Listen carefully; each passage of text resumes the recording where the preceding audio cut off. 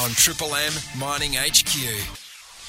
Good morning and welcome to Mining HQ. I'm Pablo Miller, and coming up on today's show, Chris Lemessurier. He's going to be sitting down with the MD and CEO of Pure Battery Technologies, Bjorn. He's going to take us through how PBT has partnered with Poseidon Nickel and a refinery hub in Kalgoorlie is being built. Plus, I chat to Mike from Helix Resources, get an update from them over the last couple of months and what to expect for the remainder of 2022. Let's get into it. Good morning, Chris. Hey, Pablo. Good morning to you. This morning, we're going to say hello to the CEO and Managing Director of a company based in Brisbane called Pure Battery Technologies. On the phone, we've got Bjorn Zakarski. How are you, Bjorn? Yeah, good. Thank you, Chris. Good morning to you. Thanks for having me today. Oh, look, it's great to have you on the phone. Now, we're talking about, 2017 when your business started in Brisbane. Is that correct? Yeah, just around the year-end mark, about 2017, 2018. I think in 2017 we negotiated with the University of Queensland to help them commercialize the technology that we took on board, and we got underway, so to speak, in 2018. Well, with the company Pure Battery Technologies, we know there's a global demand for batteries. What sort of rate is it growing at the moment for nickel and cobalt? Are you referring to the growth of the demand for nickel and cobalt directly? Yes. Which would be about, the market is forecasting there's a growth of about 10 times in the next 8 years. So by 2030, I think the market is anticipating that from 2021 figures, the volume of nickel and cobalt required, nickel mostly required, will end up being 10 times what it is now. Or when you put it in a more technical term, the amount of CAM material, cathode active material, will be 10 times of what it is now. And that also counts for the other material that go in a battery. So beyond the business in Brisbane, I know you've got a connection with the global processing out of Germany. Is that how it was derived? You saw the demand? No.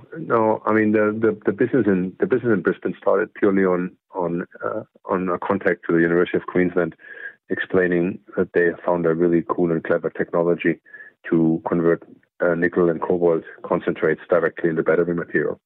And we had some prior dabbling in battery materials, coming out of a more commodity background, iron ore and coal.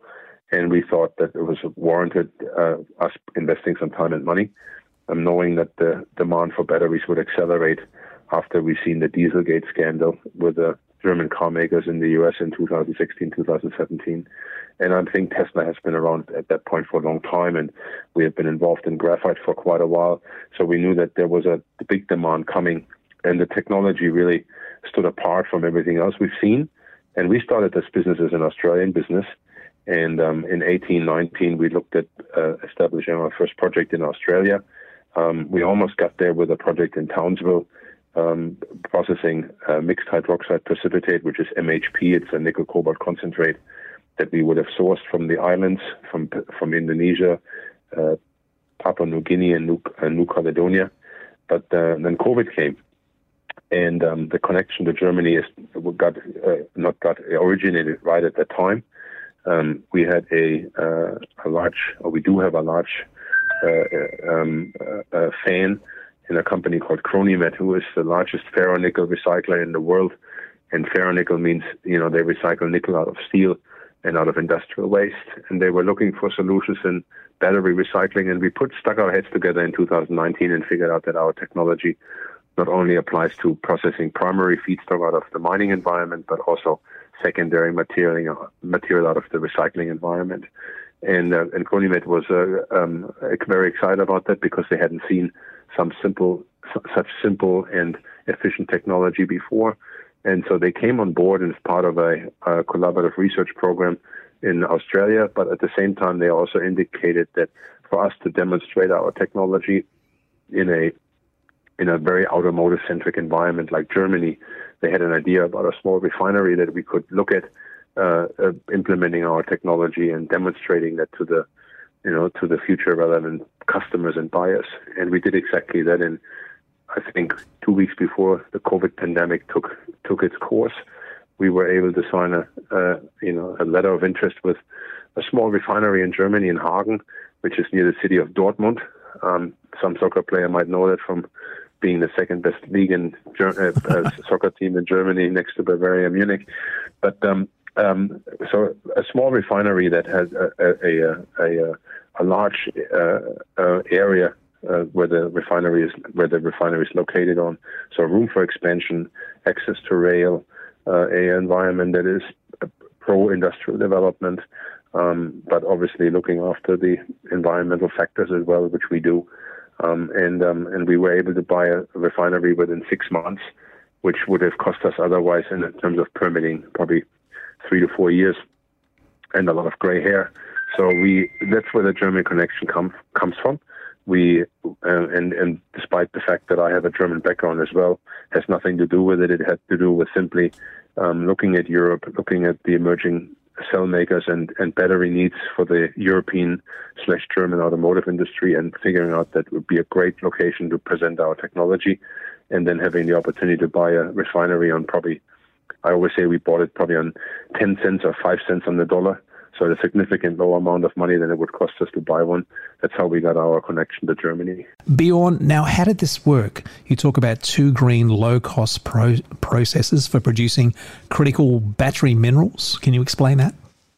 Yeah. Look, Chris, it's to the educated, it's very simple, and to the uneducated, it might even be more simpler. But when people get mixed metals in a concentrated form, and they're trying to derive battery materials out of it, their most concern is to get rid of the impurities and separate all the metals so they can put them back together in a different arrangement to make a powerful cathode side of the battery. And our technology actually has I would say, pioneered a way where we don't focus on separating the metals. We don't spend an abundant amount. We don't spend a huge amount of energy and costs in pricey chemicals to separate the metals from each other, then to remove them of the impurities to bring them back together.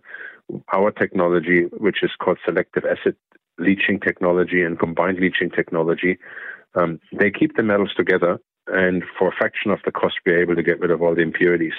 I always use a party example. So you have a party of 100 people, and there's 90 people that you really want to be there, and 10 of them are kind of disturbing the peace. Now you can spend all your money and all your effort of making sure that the 90 people go into separate rooms, and they have, a magician entertain them here, and they have good food in the other room, and kind of try to separate out the 10 people that you don't want. Or you can simply just give the 10 people that you don't want a Tesla voucher, not a Tesla, a Uber voucher, and they can go home. And that's exactly what we do. Is we spend a fraction of the amount in our process to separate the bad from the good, and what's left over is all the good stuff that we need. Now, this sounds like exciting news, a refinery hub being built in Kalgoorlie. Correct. So after we bought the German refinery, we're able to demonstrate that we can do in large scale, apply our technology in large scale. That means we process tons and tons of MHP as well as black mass. We kept on looking around where we would have a suitable project in Australia because we're an Australian company. And we partnered with Poseidon Nickel, which is a re-emerging nickel miner. And we shared our vision for the market, and we shared our view of the immense demand coming for nickel metal in particular for Australia and the opportunity. And we put our heads together, and we determined that there's a need for more than one extra refinery in Western Australia. And because we're using Australian technology that was supported by Aus Industries previously, we then submitted our plan, the vision that we had for our company, as part of the government requests for submissions to fund advanced manufacturing projects, and we were awarded $119.6 million last year, or not last year, last financial year, but this year by the government. Yes, this is currently under review, but a rigorous due diligence process, which kind of demonstrates that Australia really wants to put their money where their thinking is, i.e., making sure that critical minerals and battery materials can be exported in an advanced form, not just as a dig-in ship, but in an advanced form out of Western Australia. So our project in Western Australia, we are looking to kick that off in 2000. We kicked it off by doing our feasibility study now and finishing that at the end of the year, and start construction next year so we can start producing in 2024. And we want to do enough battery material in a precursor cathode active material form to power in the stage number 1 500,000 vehicles, and in stage number 2 up to 1 million vehicles. And this will create many new jobs, I would imagine. Yeah, look, we anticipate that doing construction, and the numbers are always fluent, but we think about 380 to 400 people in the construction phase. There will be almost 200 ongoing jobs. But we also did a economic impact study with the help of one of the accounting firms, and it indicated that there would be probably over the next 6 years there would be almost 1,200 jobs generated in the Kalgoorlie region, which is great outcome for Australia. Oh, Bjorn, we'd love to have you on Mining HQ again. Can we talk again down the track? Sure, no problem. Thank you so much for your time this morning. Appreciate it. Always.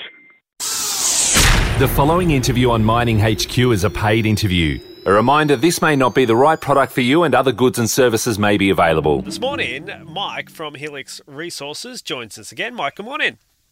Good morning, Pablo. Now, rise in demand for battery tech and electrification has been a real focus then placed on that conductive metals like copper. So Helix Resources, how does that sort of play into it? Because you're an all-in on copper, I hear, and you're exploring at the moment in New South Wales, is that right? That's exactly right. I guess a couple of the key points, Pablo, is that we've got this highly strategic land position, over 2,000 square kilometres in the Cobar region of New South Wales, and that is a prolific copper production area. In March of this year, we attracted the attention of a cohort of institutional investors, and we were able to raise $12.5 million. And that was really focused on finding more copper in the Cobar region. Now, if you're a card player or a poker player, if you're all in, you're pushing all your chips to the middle of the table and backing your hand to win the pot. It's a bold move. And Helix is all in respect of a healthy pot of cash, focused entirely on the Cobar region, with a team that's based in Orange, virtually on the footstep of our projects, entirely focused on new copper discoveries. Well, let's talk about that Cobar region. What have you encountered to date, and are there similarities between your results and the other players in that space? We've had some exciting results, and it's really important that there are similarities. There's two key players or styles of deposits in the area. Going all in means that we're committed to the prospectivity of the area. We really believe in it. And there are many of the deposits, such as to our north, the high-grade Constellation copper discovery of 2019, which is owned by Aeris Resources. It was discovered by an electromagnetic geophysical survey method, or EM.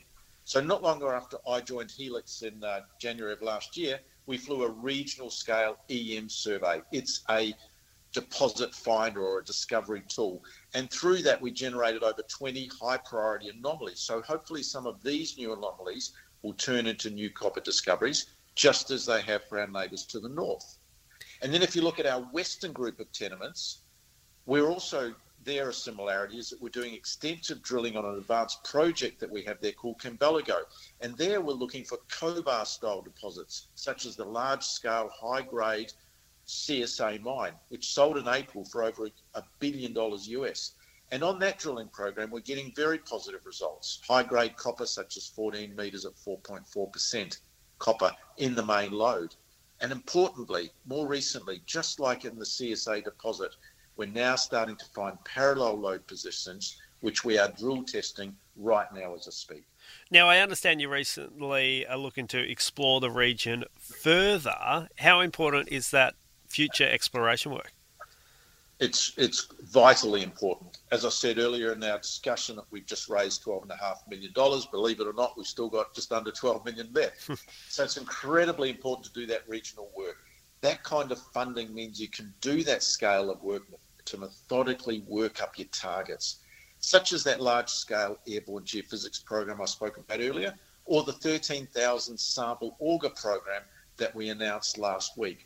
And with that money, with that treasury position, we can afford to build up and test targets. Ultimately, exploration is a numbers game. The more targets that you test, the greater chance of a discovery.